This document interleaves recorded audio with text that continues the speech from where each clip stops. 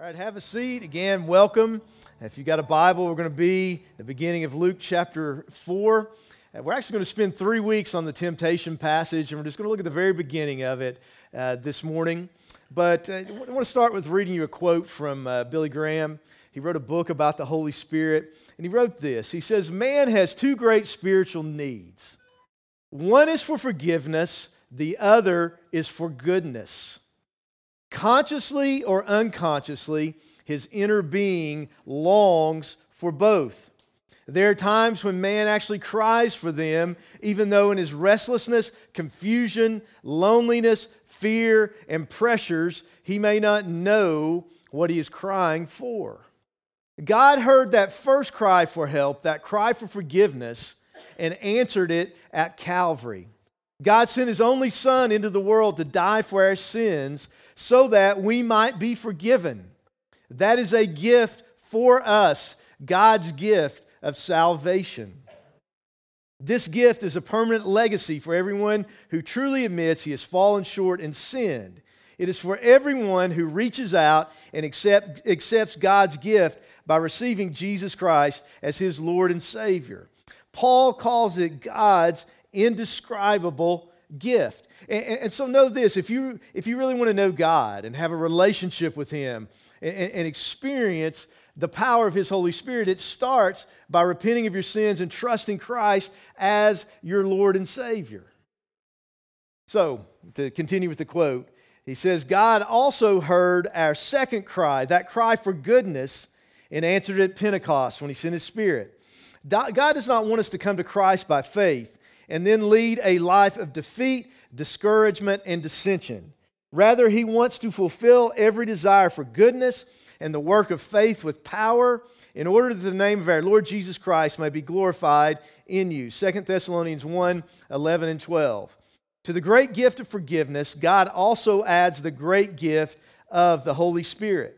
He is the source of power who meets our need to escape from the miserable weakness that grips us.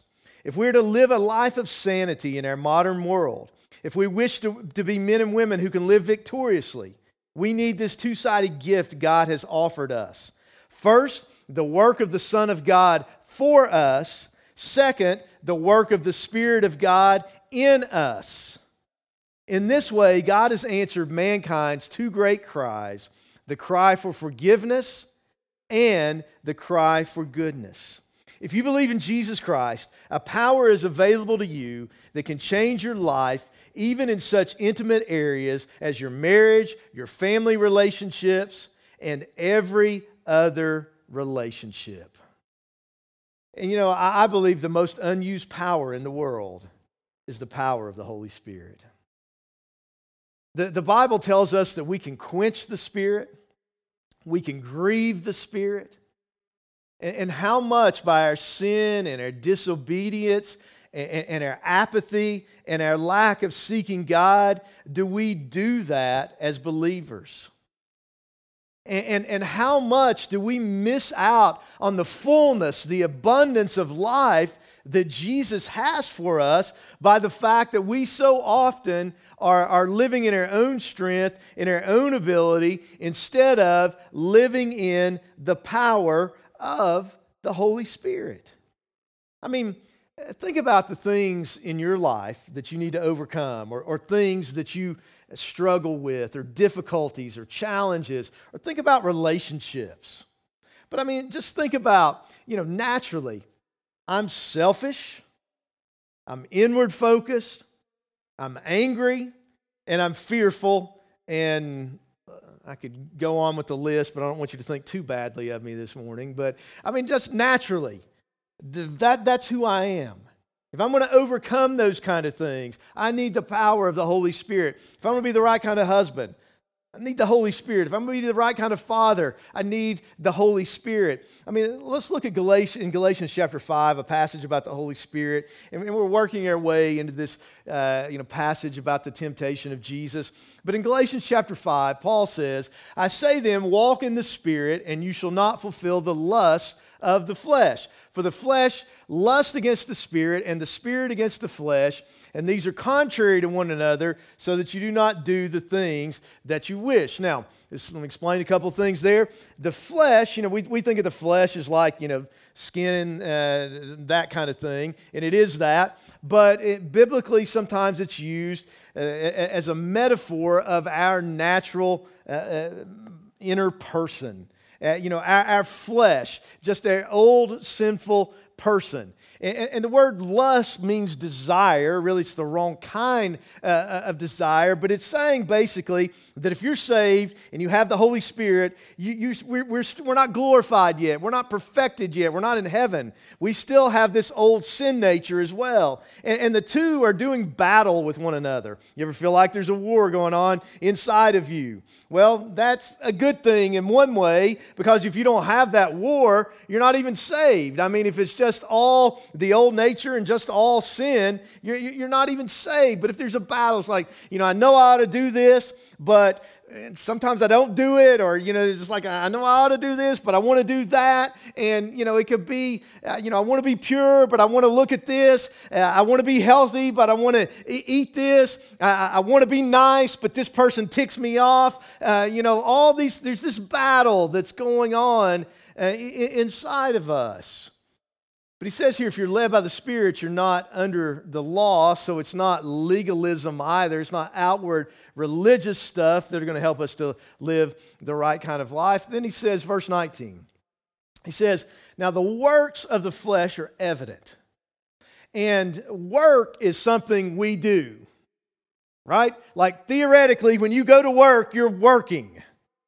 You're doing stuff. You might be scrolling the internet, but theoretically, you're working at your job. It's something we do.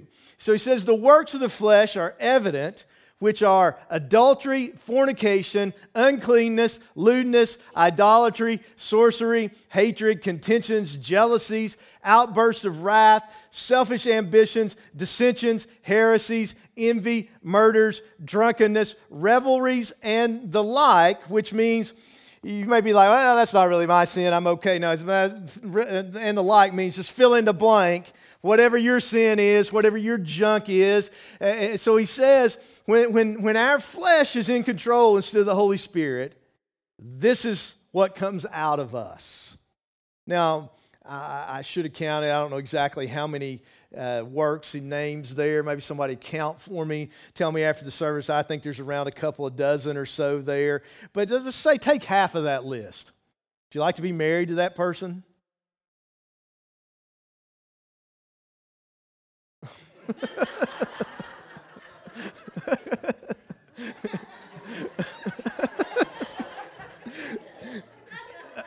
I should probably be in the spirit and not the flesh right now, and just watch what I say. But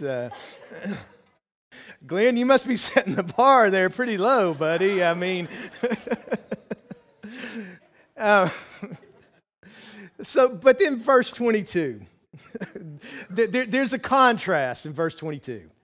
I mean, first of all, we see the contrast, and it starts with the word but there's another contrast. It says, but the fruit of the Spirit. Now, there's a difference in works and fruit. Works is something we do. Fruit is something that's produced by a root.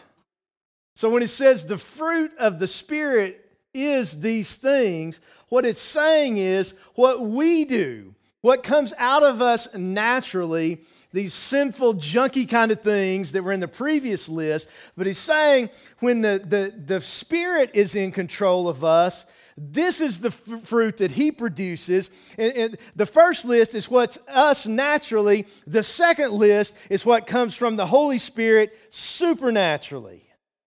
So he says the fruit of the Spirit is love, joy, peace, long-suffering, kindness, goodness, faithfulness, gentleness, and self-control.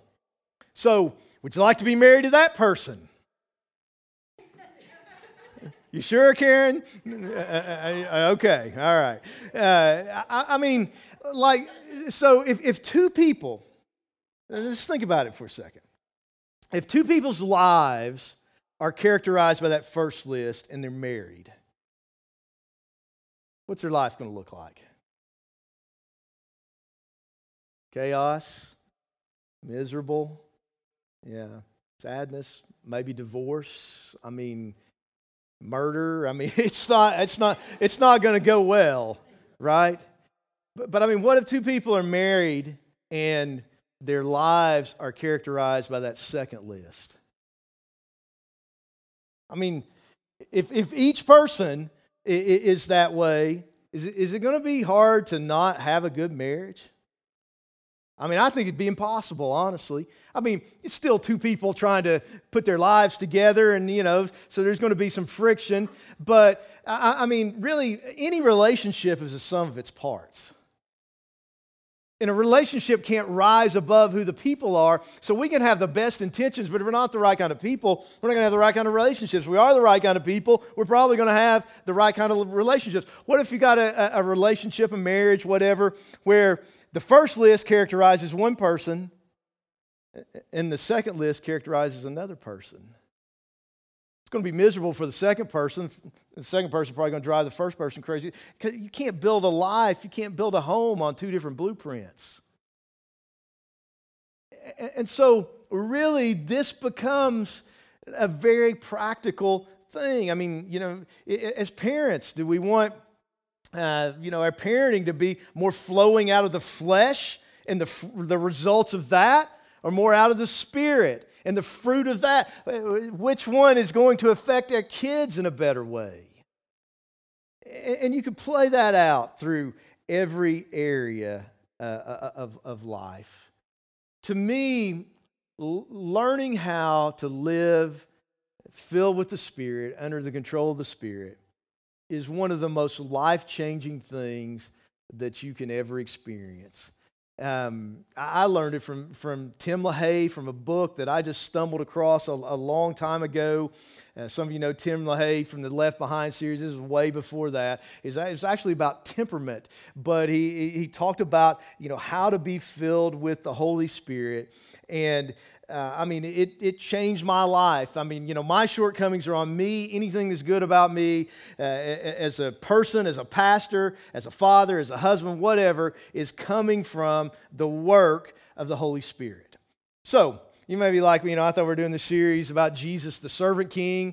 So why are we talking about the Holy Spirit today? Well, we're talking about the Holy Spirit because 16 times, if I've counted correctly, in the Gospel of Luke, Luke talks about the Holy Spirit. We've already seen it multiple times. We've already seen, we're talking about John the Baptist, both of his parents, Simeon being filled with the Spirit or something along those lines, the Holy Spirit overshadowing Mary. Even more than that, in the book of Acts, the Holy Spirit, by my count, is mentioned 54 times. And remember, Luke and Acts is a 2-volume kind of thing. And so, important in the Gospel of Luke, even more important in the lives of the early church. When we and the titles of the books aren't inspired. Usually it's the author's name. But like in your Bible, it may say the Acts of the Apostles.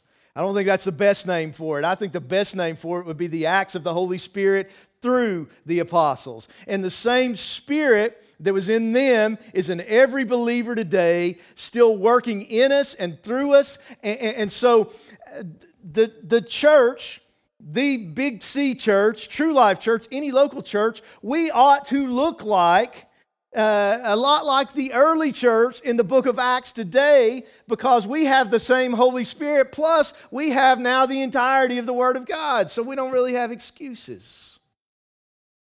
Now, why would there be this increase even from Luke to Acts? Well, I think Jesus explained it for us in John chapter 14.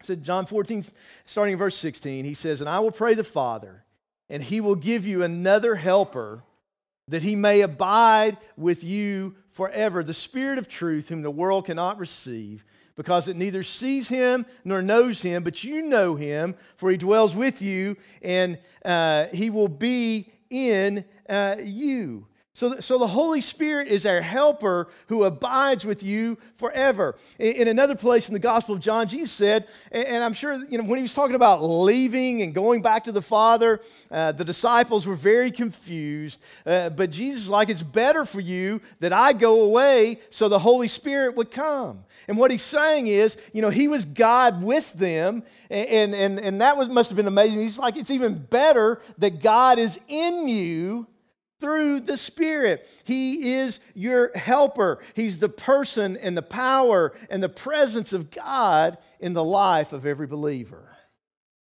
And so, in Luke chapter 4, starting in verse 1, the Bible says this, and we're just really going to talk about the Holy Spirit today in this passage, or the next we'll have 1 week in between, but we'll spend a couple of weeks, Lord willing, just talking about the temptation narrative itself. But it says, Luke 4:1, remember after the baptism that Jesus being filled with the Holy Spirit, returned from the Jordan, and he was led by the Spirit into the wilderness. So, the Holy Spirit may lead you to some hard places. Just remember that.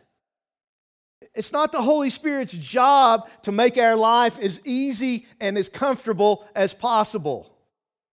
It's His job to make our lives as Christ-honoring, God-glorifying, and as fruitful as possible. So he was filled with the Spirit. He was led by the Spirit into the wilderness, being tempted for 40 days by the devil. And in those days he ate nothing, and afterward, when they had ended, he was hungry. And so this is the main idea. This is the big idea that I want us to get today from Luke, and then some verses in Acts to go with it, is that Jesus lived a God-pleasing life through the Holy Spirit. And if the way he lived a God-pleasing life on the earth was through the Holy Spirit, we better believe that the only way that we can live a God-pleasing life is through the Holy Spirit. I mean, if that's how the Son of God lived, you think maybe we might need to live that way?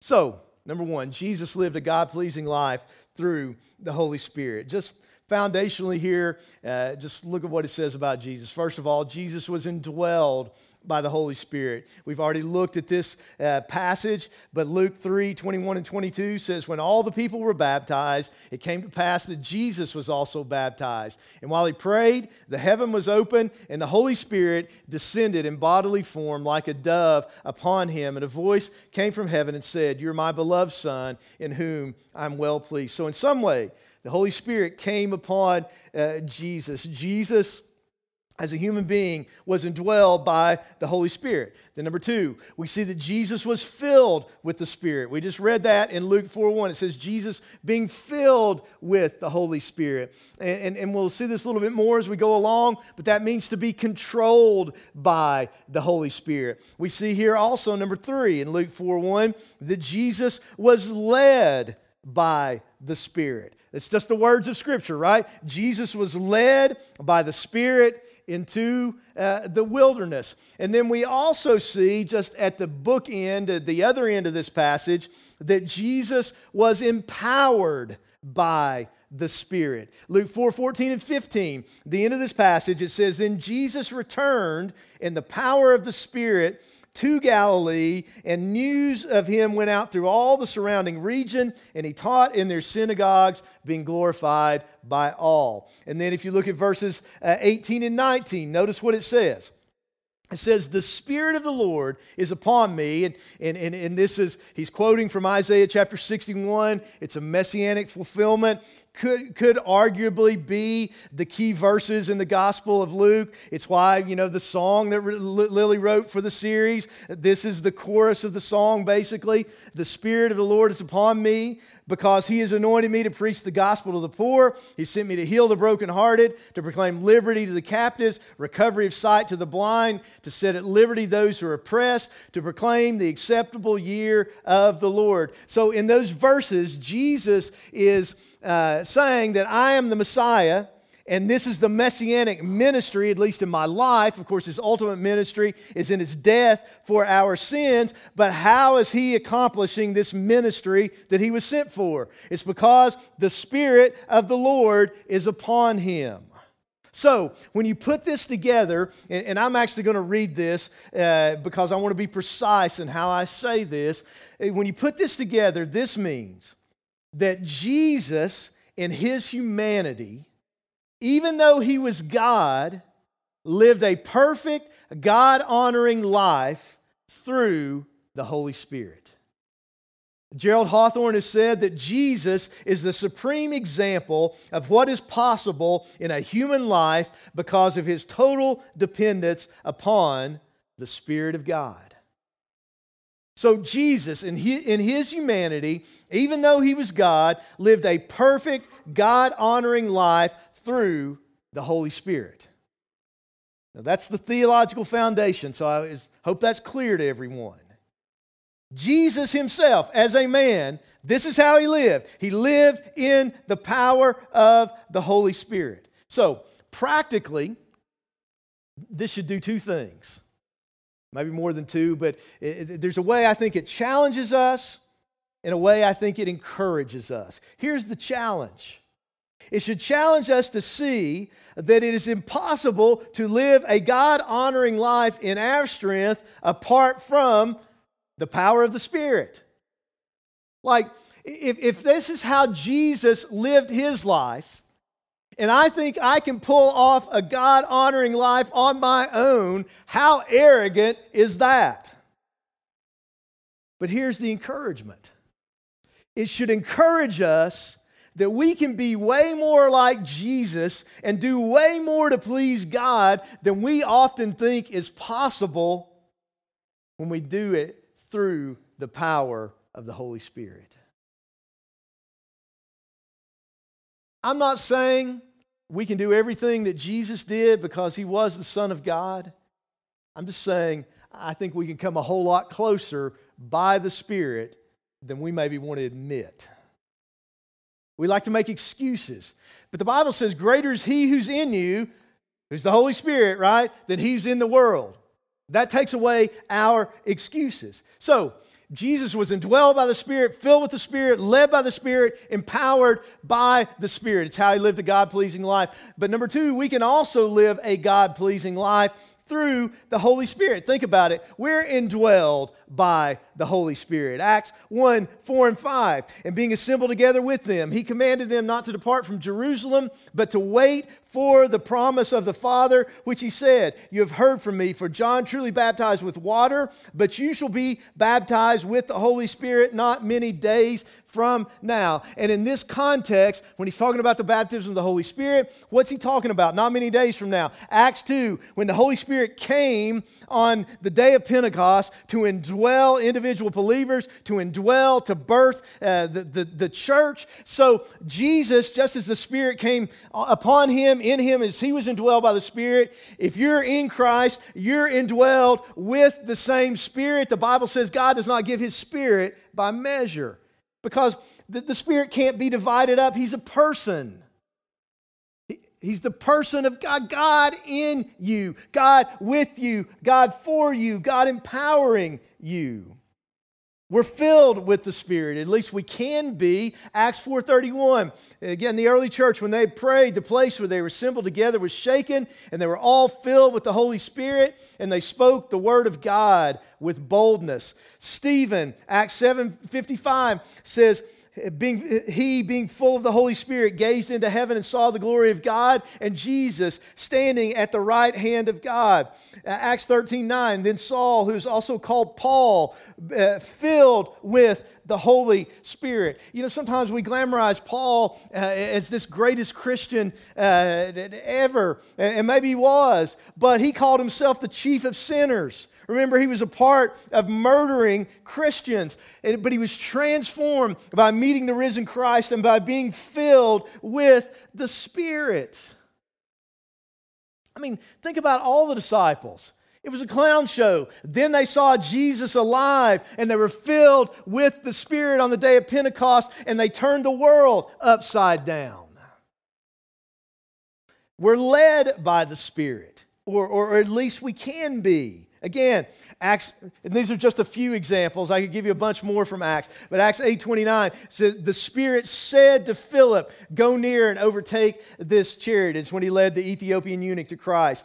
Acts 13:2, as they, the elders at the church at Antioch, ministered to the Lord and fasted, the Holy Spirit said, now separate to me Barnabas and Saul for the work to which I have called them. And in the first intentional missionary tour, they went out and planted a bunch of churches that the Holy Spirit told them to do it. Acts 16:6 and 7, now when they had gone through Phrygia and the region of Galatia, they were forbidden by the Holy Spirit to preach the word in Asia.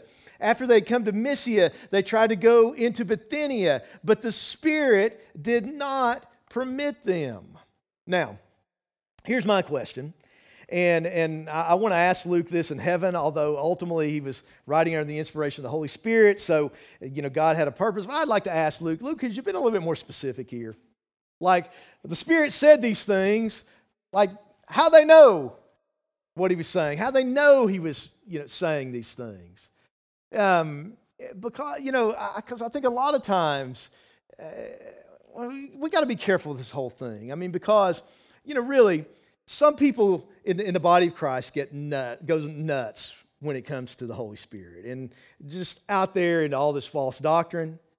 There's other elements of the body of Christ that act like the Holy Spirit doesn't even exist. The functional Trinity is the Father, the Son, and the Holy Bible instead of the Holy Spirit. Satan loves both of those extremes. Maybe you could say, I wouldn't say this because it's probably an overused phrase, but maybe people fall in the ditch on either side of the road when it comes to this. But how do you know the Holy Spirit's leading you? I think a lot of times you don't. I mean, a lot of the best things that have ever happened at True Life, we kind of backed into. Now, there's been times but anytime you feel like it's the Holy Spirit, it's subjective. I believe with all my heart that the night my younger brother died, and when we've been kind of wrestling with thinking about, do we need to actually come back here and start a church? I believe the Holy Spirit said to me, it wouldn't have been any clearer if God, if I'd have heard an audible voice, that if I'm telling you to do something, you can't assume that because we were talking about us doing a couple of years, you've got 2 years. If I'm telling you to do something, you need to do it now. I believe God said that to me. I think after 21 years in the fruit, I think the Holy Spirit said that. But 20 years ago, I couldn't have proven that. I feel like the Holy Spirit told me to start men's leadership training. I think from the fruit, that's something God told me to do. But, again, it's subjective, and sometimes we miss. For example, in Uganda last Sunday, with one of the church planners we work with, they baptized 31 people. This church is 2 or 3 months old. They baptized 31 people in the Nile River, which is an amazing thing. But the backstory is this. His name's Francis Opech. It's not Francis up in Obangi in the Muslim area. But this guy, when we met him, was pastor of a thriving church that had already planted 8 churches with no transportation. Okay? Again, we in the United States make a lot of excuses. I mean, he had no transportation, and he's planted 9 churches. Okay? We helped him get a motorcycle.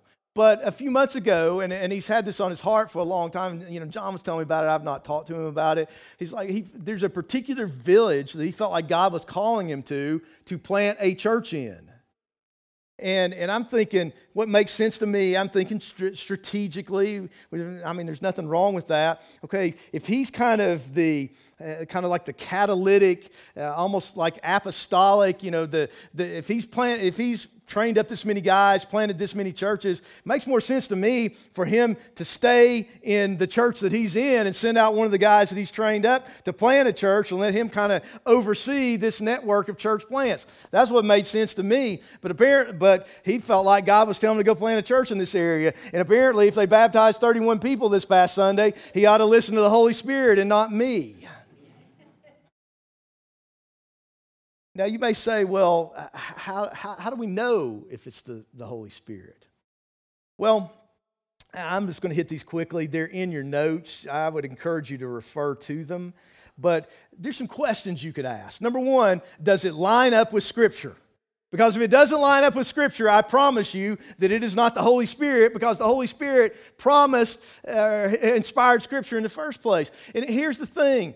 That doesn't mean your goofy, jacked up interpretation of Scripture, making it say what you want it to say so you can do what you want to do. What does the Bible actually say? And if you feel like something is from God and it doesn't line up with the Bible, it is definitely not of God, end of story. Now, if it lines up with the Bible, then you can ask some other questions like, does it require faith? Because the Bible says whatever's not of faith is sin. Is it something that we would naturally know or do? Like, to me, a pretty good clue is, if I feel like God's telling me to do something, but I don't want to do it, there's a real good chance it's God and it's not coming from me. Is it confirmed by other Spirit-filled believers? The Bible says there's safety in a multitude of counselors. So, if everybody you trust is saying this is a bad idea, there may be an occasional exception where you're hearing from God and everybody else is missing it, but that is the exception, not the rule. Right? I mean, if it's people who are wise and godly, listen to them. Are we walking in fellowship with the Lord and our sins confessed because we want to hear from the Spirit of God? That needs to be in place. Are we seeking God and asking for wisdom and discernment? Do we have peace in our mind, in our conscience, that this is genuinely the will of God for us? Are we surrendered to God and actively renewing our minds? Because Romans 12, 1 and 2, that's principles for knowing the will of God. And so, God wants to be led by His Spirit, but we've got to be careful with that. I would almost never say, God told me to do something. I think that's presumptuous unless it's clearly spelled out in the pages of Scripture. I may say, I think this is what the Lord's leading me to do. I think this is the wise thing. But, don't pull the God card on people when you're trying to make a decision. Oh, God told me to do it. Well, how do you know? I mean, that's not even fair. Be wise about it. But then I want us to also see that we're empowered by the Holy Spirit. Acts 1:8, you shall receive power when the Holy Spirit has come upon you, and you shall be witnesses to me in Jerusalem, in all Judea and Samaria, and to the ends of the earth. 1 Corinthians 12, 4 through 7 talks about the Spirit of God giving us gifts to serve God with. Listen, if you say, well, I can't share the gospel, if you say, I can't serve God, you are directly going against Scripture, and you're directly going against the work of the Spirit of God in your life, and you're missing out on something that God has for you because you are empowered to witness and you're gifted to serve. Greater is He who's in you than he who's in the world. So if you're a Christian, we need to stop making excuses and use the gifts that God has given us. Listen, you go back several years in my life, nobody would have thought I would have been on a stage preaching. I mean, when I announced in at home church that I felt like God was calling me to preach, I think some of the little old ladies were like, how's he going to preach? We never heard him talk before. I mean, one time when I was a kid, I was in a Christmas program at church, and I got nervous or scared or whatever, and I literally took a flying leap off the stage and ran to my mama in the crowd. That's naturally how me and stages. But the Holy Spirit gifts people, calls people. You may be like, I wish the Holy Spirit had gifted you more. Well, you can pray for that. I would appreciate it. I use all the help that I can get. But I'm just saying, it's different than where it started and where people thought I would have been. So this is the point. Jesus, indwelled by the Spirit, filled with the Spirit, led by the Spirit, empowered by the Spirit. You in Christ, indwelled by the Spirit, filled with the Spirit, led by the Spirit, empowered by the Spirit. But the question is, The Spirit's in us. He resides within us. He's the resident of our heart, but is He the president of our heart? Is He presiding over us? Are we filled with the Spirit? Is He leading us? Are we listening to Him? Are we just trying to figure out life on our own? Are we living in His power? Are we just doing our own thing? Again, we can quench the Spirit. We can grieve the Spirit. So, let me just close with this. Francis Chan, the well-known preacher, tells a story about one of his teenage daughters who wasn't a believer. And, he's like, I'm known for being a preacher and communicator and all these things. One of the things I realized, I can't communicate her into the family of God. Only the Holy Spirit can do it. I can't be a good enough dad. I can't love her enough. God, you've got to do this. He's like crying out to God. And eventually she gets saved. She comes and says, the Spirit is in me. And then they're like, they're watching to see. But he says, over time they saw that the Holy Spirit changed her life. Listen, if you're in Christ, if you're truly saved, the Spirit of God is in you. And He's convicting you of your sin, and He's teaching you and guiding you and helping you. But we can quench the Spirit, and we can grieve the Spirit. We can ignore Him and try to stifle that still small voice. Or we can live under His control. Ephesians 5:18, we'll close with this, says this. It says, do not be drunk with wine, in which is dissipation, but be filled with the Spirit. There's two commands in that verse. What's the first one? Don't get drunk, right? And I know that, if we went around the room, discussed this, there's different convictions about drinking in moderation. That's not the issue here. If you're a Bible-believing Christian, you're going to say it's a sin to get drunk, right? I mean, it's a command of Scripture. Do you understand? That's the negative command, but the positive command is to be filled with the Spirit. And if it's a sin to disobey and get drunk, it's just as sinful to disobey and not be filled with the Spirit. That's the normal Christian life. To get drunk with wine is to take something from the outside of us, put it on the inside of us, and it takes control of us and hurts us. To be filled with the Spirit is someone on the outside of us comes in us and takes control of us and helps us. When it says but be filled with the Spirit, literally in the Greek it would be like you all, it's plural, be continually filled with the Holy Spirit. Live your life under the control of the Spirit. As Jerry Bridges says, we're to live in obedience to and dependence upon the Holy Spirit. That's when the fruit of the Spirit is produced in our lives. Is that how you're living? Is your life characterized, are your relationships characterized by the fruit of the Spirit or by the works of the flesh? Listen, if we're going to be filled with the Spirit of God, it's a matter of surrender.